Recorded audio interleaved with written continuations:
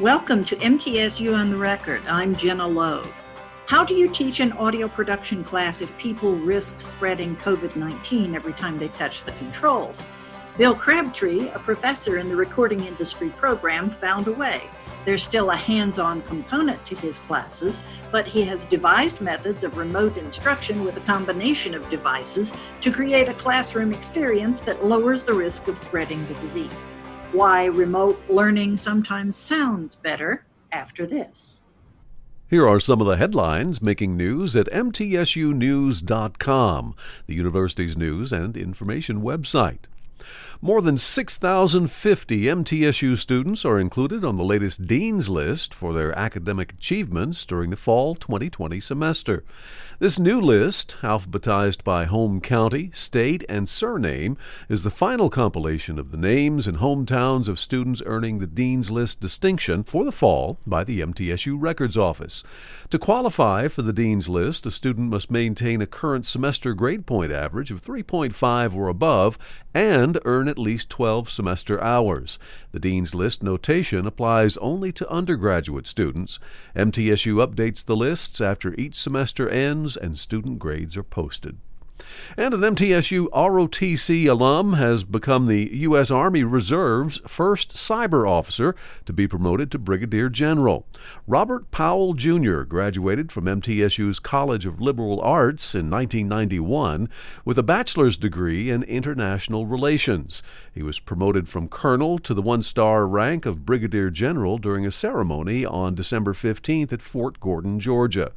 With the promotion, Powell will serve as the Deputy Commanding General, Cyber, of the 335th Signal Command Theater.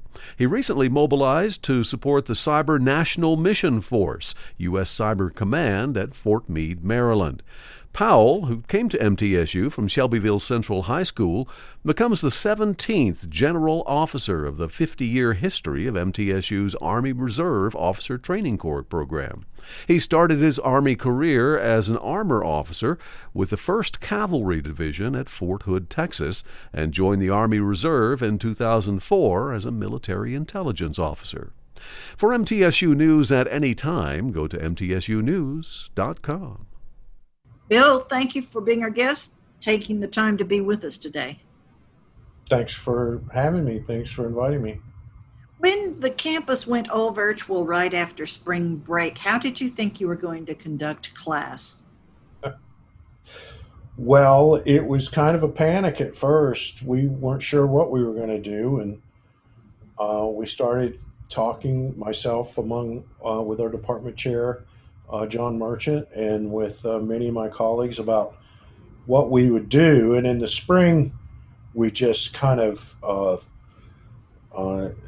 students had already learned about equipment and studios, but honestly, what happened in the spring, we knew so little about COVID that our facilities were all closed. So what we wound up doing was students wound up doing a lot of work from home, recording remotely from home. The main class I was teaching at the time was my master's level course. And in that class, students work with professional musicians in the studio. So many of these professional musicians have recording setups at home. So what we did is we connected the students to the pro players in Nashville, and they produced remotely over the internet. And the drummer would record his tracks at his studio, at his house, and send them to the student, and the student would forward those over to the guitarist, and he would put his part on, and things would get layered a little at a time. It's sort of like a star like Streisand or Tony Bennett making a duets album. So-and-so records his part like in New York, and she's in LA recording her track. That's exactly right. You know, a lot of stuff does get done that way nowadays. In the pro world, somebody's in LA and they put down a track and they send it back to Nashville, and other tracks go down, and then it gets sent off to somebody else for mixing. And so we kind of simulated that environment in the spring. But that's very different than what we wound up doing in the fall. So how did you adapt for the fall semester? Well, yeah, in the fall semester, we had the summer to prepare. So we knew we were going to be remote in the fall pretty early on in the summer.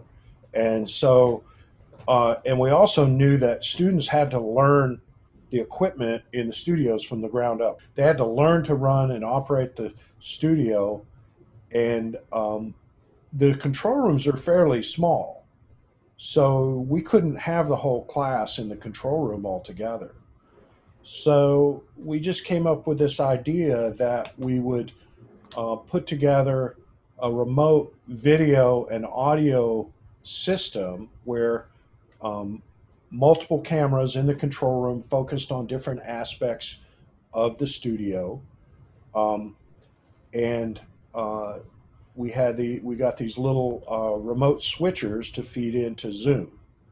So what we wound up doing is I taught my class from Studio E. In this case, we have several studios, but I was in Studio E, and the students were home on Zoom, right? So I could switch and show any aspect of the studio using the multi-camera system and feed that over Zoom so they would watch. And then we also scheduled all of the students for a small group hands-on labs with our graduate assistants. So each week students would attend a lecture with me over Zoom, and then they would come in 2 or 3 at a time and work with a graduate assistant to go over the equipment and get some hands-on time there. And then, of course, they had their regular studio time in the evening and on weekends. Did all of your students have access to the technology to do what they needed to do remotely? I mean, you would expect recording industry majors to be tech savvy, but given the digital divide, not every student has the same amount of money as every other student. Well, that's right. They didn't need any additional technology other than a computer and internet, right? So all they needed to attend the class was computer and internet, and everybody had that. And if they didn't, they could go to the library on campus and watch the lecture. And of course, all the lectures were recorded as well, so they could go back and review them after class. We'll take a break right here. We'll return in just a moment. This is MTSU on the Record. Expanding Your Horizons is an annual hands-on science and math conference for middle and high school girls. EYH enables girls to investigate careers in science and math and to talk with female leaders in those fields that are so essential to our nation's future. EYH also provides the girls with fun, hands-on activities and allows them to meet girls with similar interests. I'm Dr. Judith Iriarte-Gross, EYH Director.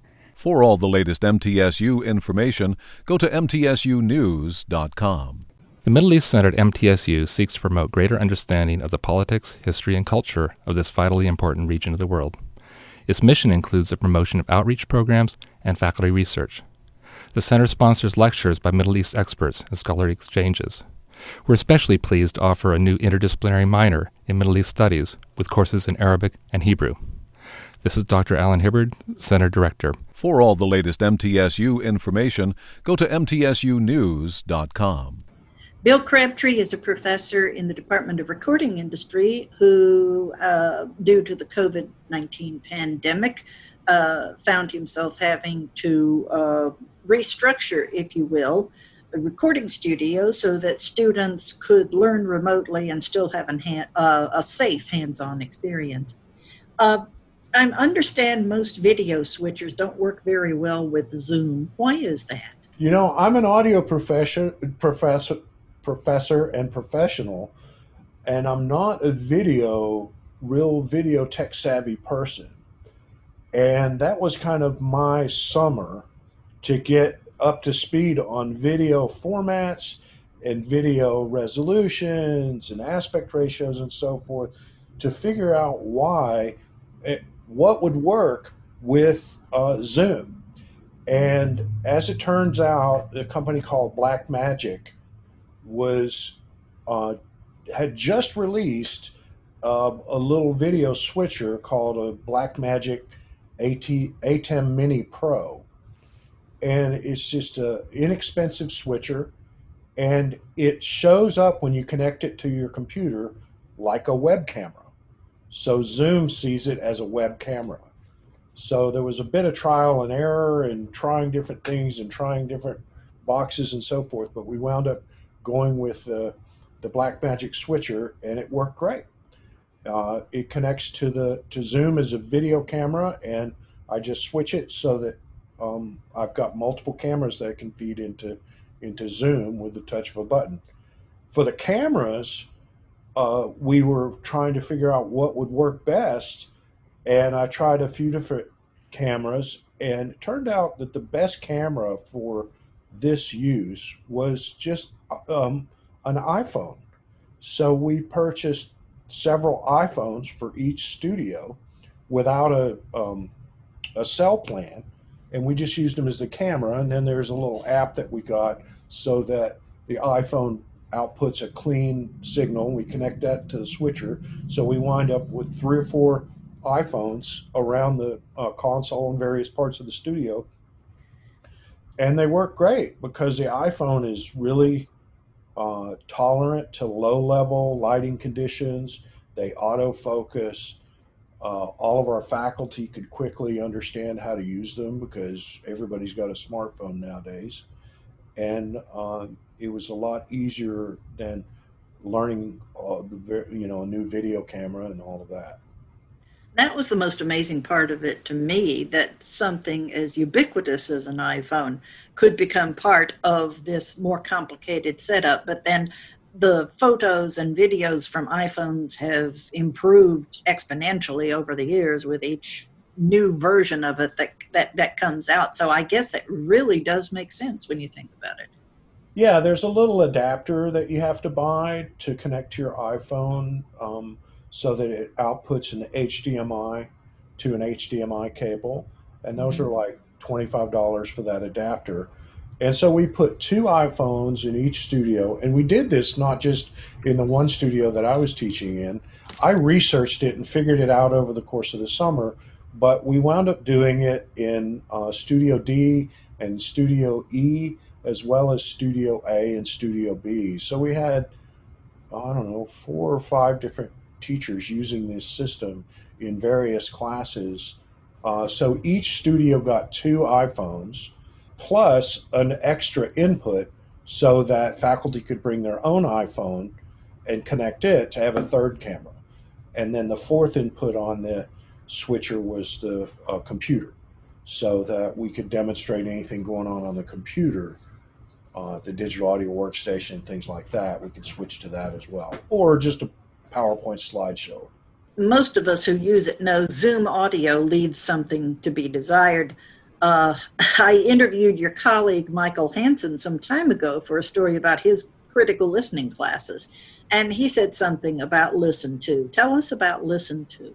He was thrown into the deep end last spring, having to teach critical listening over Zoom, as you know, and he figured out Listen To. It's a separate application plugin that allows you to stream higher quality audio to a website separate from Zoom. So we would set up Listen To stream the console output separate and independent from Zoom. So whatever I was mixing or whatever I was working on, that would be streamed to Listen To. Students could plug their headphones into their computer and listen to that, higher resolution than the audio over Zoom. But my voice that I would be talking to them, that would be coming over Zoom. And in retrospect, the hardest part of this whole thing in the studio with multiple speakers, console, all the audio routing, Listen To and Zoom audio and all that, the audio part of this turned out to be the biggest challenge. The video was cool but fairly straightforward. You don't have to worry about feedback and things like that. But with the audio system, you would be delays and echoes that could happen, or feedback and things like that.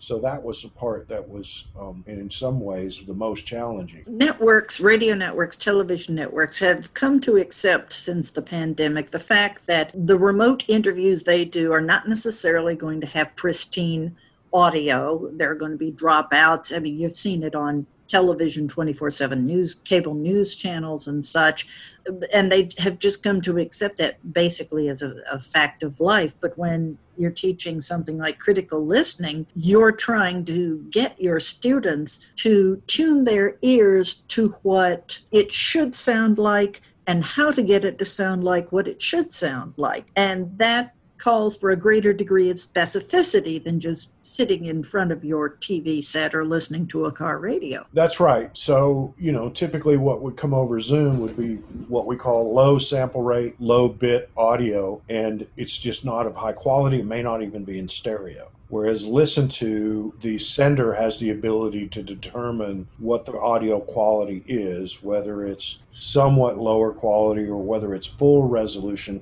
or even high definition, high resolution, 96 kilohertz. That does become taxing on the connection on the student's end. So we had to find a compromise that would work for the students depending on their internet connection. And just because we can stream at 96K from campus doesn't mean the students can receive that. So we would get a little bit of issues from time to time, but for the most part, it worked pretty well. But because they're learning in order to go into the profession, it's a heck of a lot more complex than just knowing the difference between a WAV file and an MP3. Yep, that's right. Absolutely. We'll take another break right here. We'll return in just a bit. This is MTSU on the Record. The MTSU Department of Art has the newest facility for visual arts in the state with approximately 50,000 square feet of space, including high-tech computers and computer-driven equipment for multimedia, graphic design, printmaking, sculpture, painting, and ceramics. We feature a visiting artist lecture program and an exhibition program that exposes students to work by national and international artists. To find out more, visit mtsunews.com. Specialized training in forensic science prepares tomorrow's professionals through the Forensic Institute for Research and Education, or FIRE. The Forensic Anthropology Search and Recovery Team assists law enforcement with skeletal remains at crime scenes.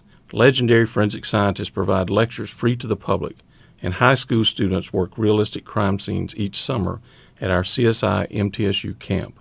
I'm Dr. Hugh Berryman, Director of FIRE. For all the latest MTSU information, go to mtsunews.com. We're talking about audio production and how Bill Crabtree, a professor in the recording industry program, has adapted studios at the College of Media and Entertainment so that his students can learn remotely and have a hands-on component. It's an adaptation in light of the COVID-19 pandemic. How do you arrange the small hands-on groups? How many total students, first of all, do you have in these classes? And then how do you decide who to put in what group and what graduate assistant to pair them up with? It's kind of like a Rubik's Cube. You move one person and it affects somebody else. So it's just a lot of going back and forth. So we had to start with the available hours in the studio. So there are limited hours available in the studio, especially during the day because classes are going on. So we would start with those. And then we had the available graduate assistants, and we had to determine what slot could be covered by each grad assistant based on the grad assistants' classes they were taking and their availability. So we would fill all of the slots with one grad assistant.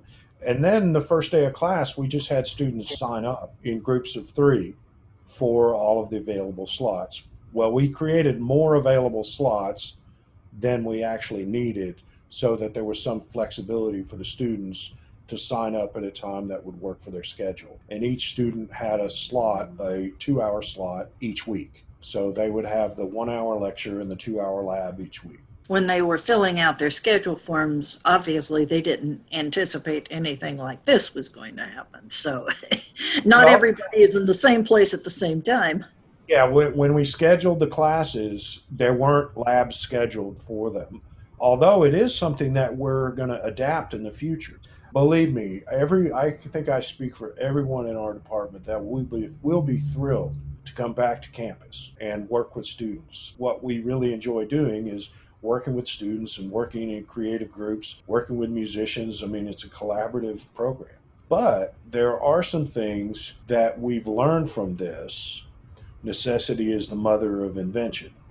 Well, we had to do this, so it required us to think outside the box and to think of new ways of teaching and new ways of doing things. And I think there's some takeaways that we've learned, things that we can adapt into our courses in the future. We're actually building 2 new studios right now on campus to replace Studios D and E, and we're going to incorporate some of these things into the new studio design so that in the event there's anything like this, and again, we can deal with it, but also so that we can make recordings in our studios to post online for students to watch after class, and so that we can display things better in the classroom and things like that.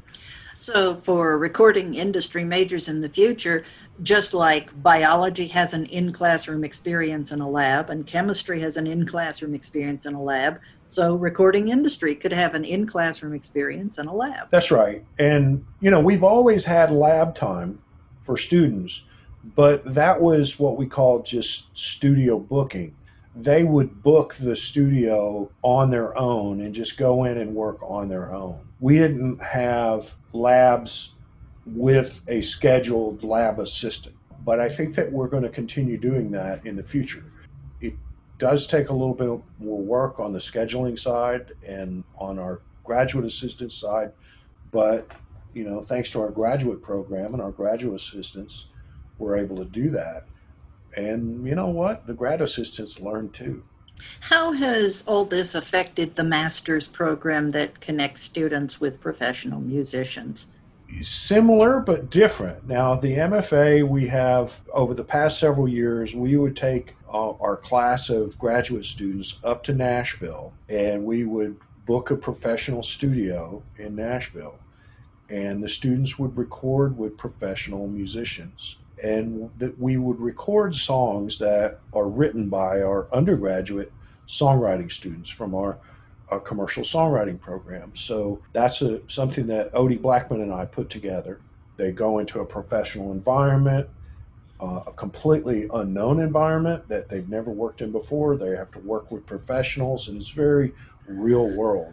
So we wanted to continue that. Well, it didn't make sense for us to book a studio and take 2 classes of students up to a studio. So what we did is we invited the session musicians down to campus.